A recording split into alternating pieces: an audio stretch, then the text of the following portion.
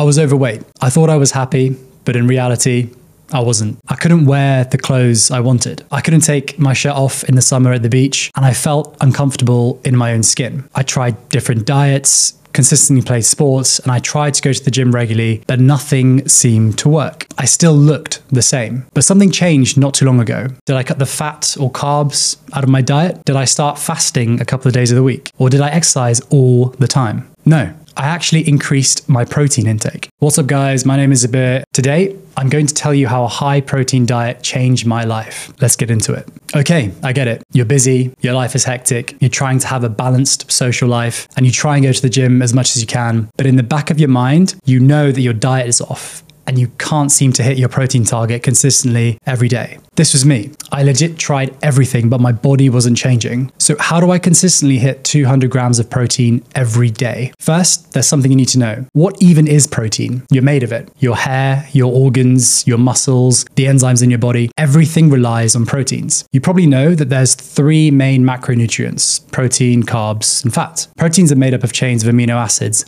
bound together by peptide bonds. There are 20 amino acids that make up the proteins found in the human body, and your body needs all of them to function correctly. And there's 9 essential amino acids, meaning that you have to get these from your diet, and your body produces the remaining 11. And unlike carbs or fats, your body can't actually store the protein. I won't go into the chemistry, but essentially the protein you eat gets broken down into individual amino acids during digestion. And then they're absorbed into the bloodstream and utilized throughout the body for making enzymes, hormones, immune system proteins, and of course the contractile proteins found in your muscle. Protein is in a constant turnover as well. Let me explain. Imagine a busy construction site where old buildings are constantly being knocked down while new ones are being built at the same time. In our bodies, proteins are like these buildings. Protein turnover is the continuous cycle of breaking down old or damaged proteins and building new ones using amino acids. This constant turnover is important because our bodies need proteins for growth, repair, and maintenance of basically everything. So when you're lifting weights in the gym, you're breaking down proteins, and during rest and eating, you'll be making proteins. And this leads on to muscle protein synthesis. This is the actual building process where your body takes these amino acids and uses them to create and repair muscle proteins, making your muscles stronger and bigger. There's a couple of specific essential amino acids like leucine, which play important roles in triggering muscle protein synthesis. Foods rich in leucine include beef, poultry, dairy products, soybeans, and seeds. Isoleucine and valine are also important for protein synthesis. Now, in order to stimulate muscle protein synthesis, you need to eat enough protein at each meal. How much is enough? So approximately 0.4 grams per kilo of body weight. If you weigh 75 kilos, 0.4 multiplied by 75 gives you 30 grams of protein per meal. I'll get onto the different protein sources in my diet in a sec. You probably have this question in mind.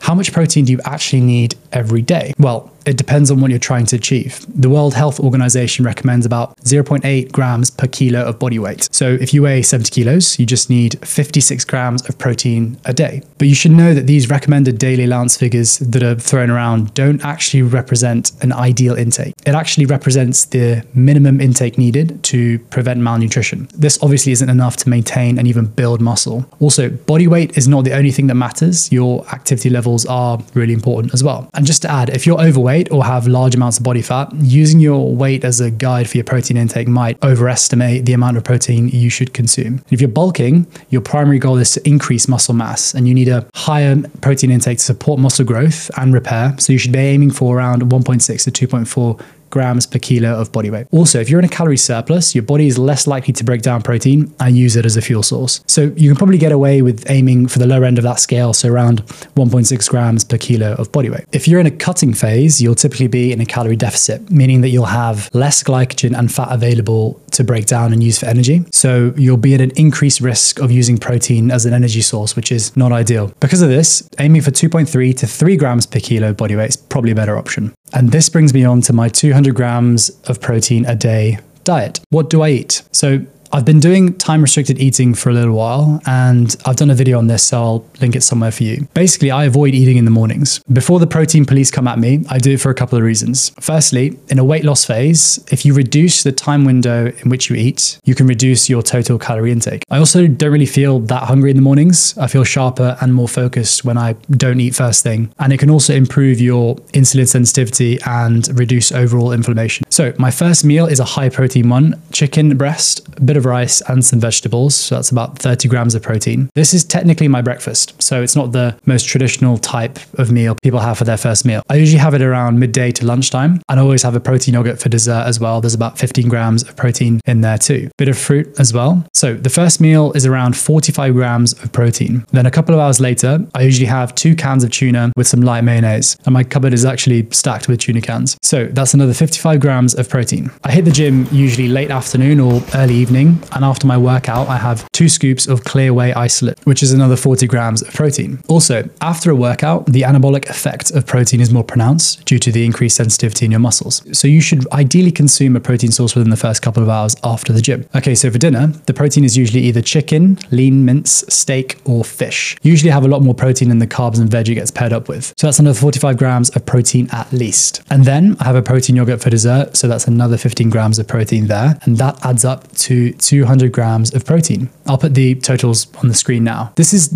generally what I eat on most days, but it's not a super rigid diet. For example, I sometimes swap the yogurts for a protein bar, or for my first meal, I have some eggs, which is a really good source of protein, by the way. And I have them with a small piece of toast to keep the carbs minimal. Sometimes I like adding egg whites as well to sort of boost the overall protein content. Also, this is not all I eat. I obviously eat fruit and veg to keep it balanced. I'm not on a protein only diet. I usually eat out with my friends at least once every couple of weeks. And if we do, I try to pick things high in protein like steak and chicken. Actually, not too long ago, I went to Nando's, shock, and I got half a chicken with broccoli and coleslaw. And a half chicken has about 80 grams of protein, which is nuts. Some people say that you should avoid consuming over 30 grams of protein per meal because your body can't absorb much more than that. So the question is, can you absorb all of it? The answer is yes. Absorption refers to the uptake of nutrients in your digestive tract, most of which happens in the small intestine. And your digestive system wouldn't be much use if you just ate a meal and then hours later you just get diarrhea and all the nutrients would be wasted. Just because it's not utilizing the protein immediately after you eat doesn't mean that it won't get used. Your body will digest and use all the protein in your diet. I'll link a couple of studies below,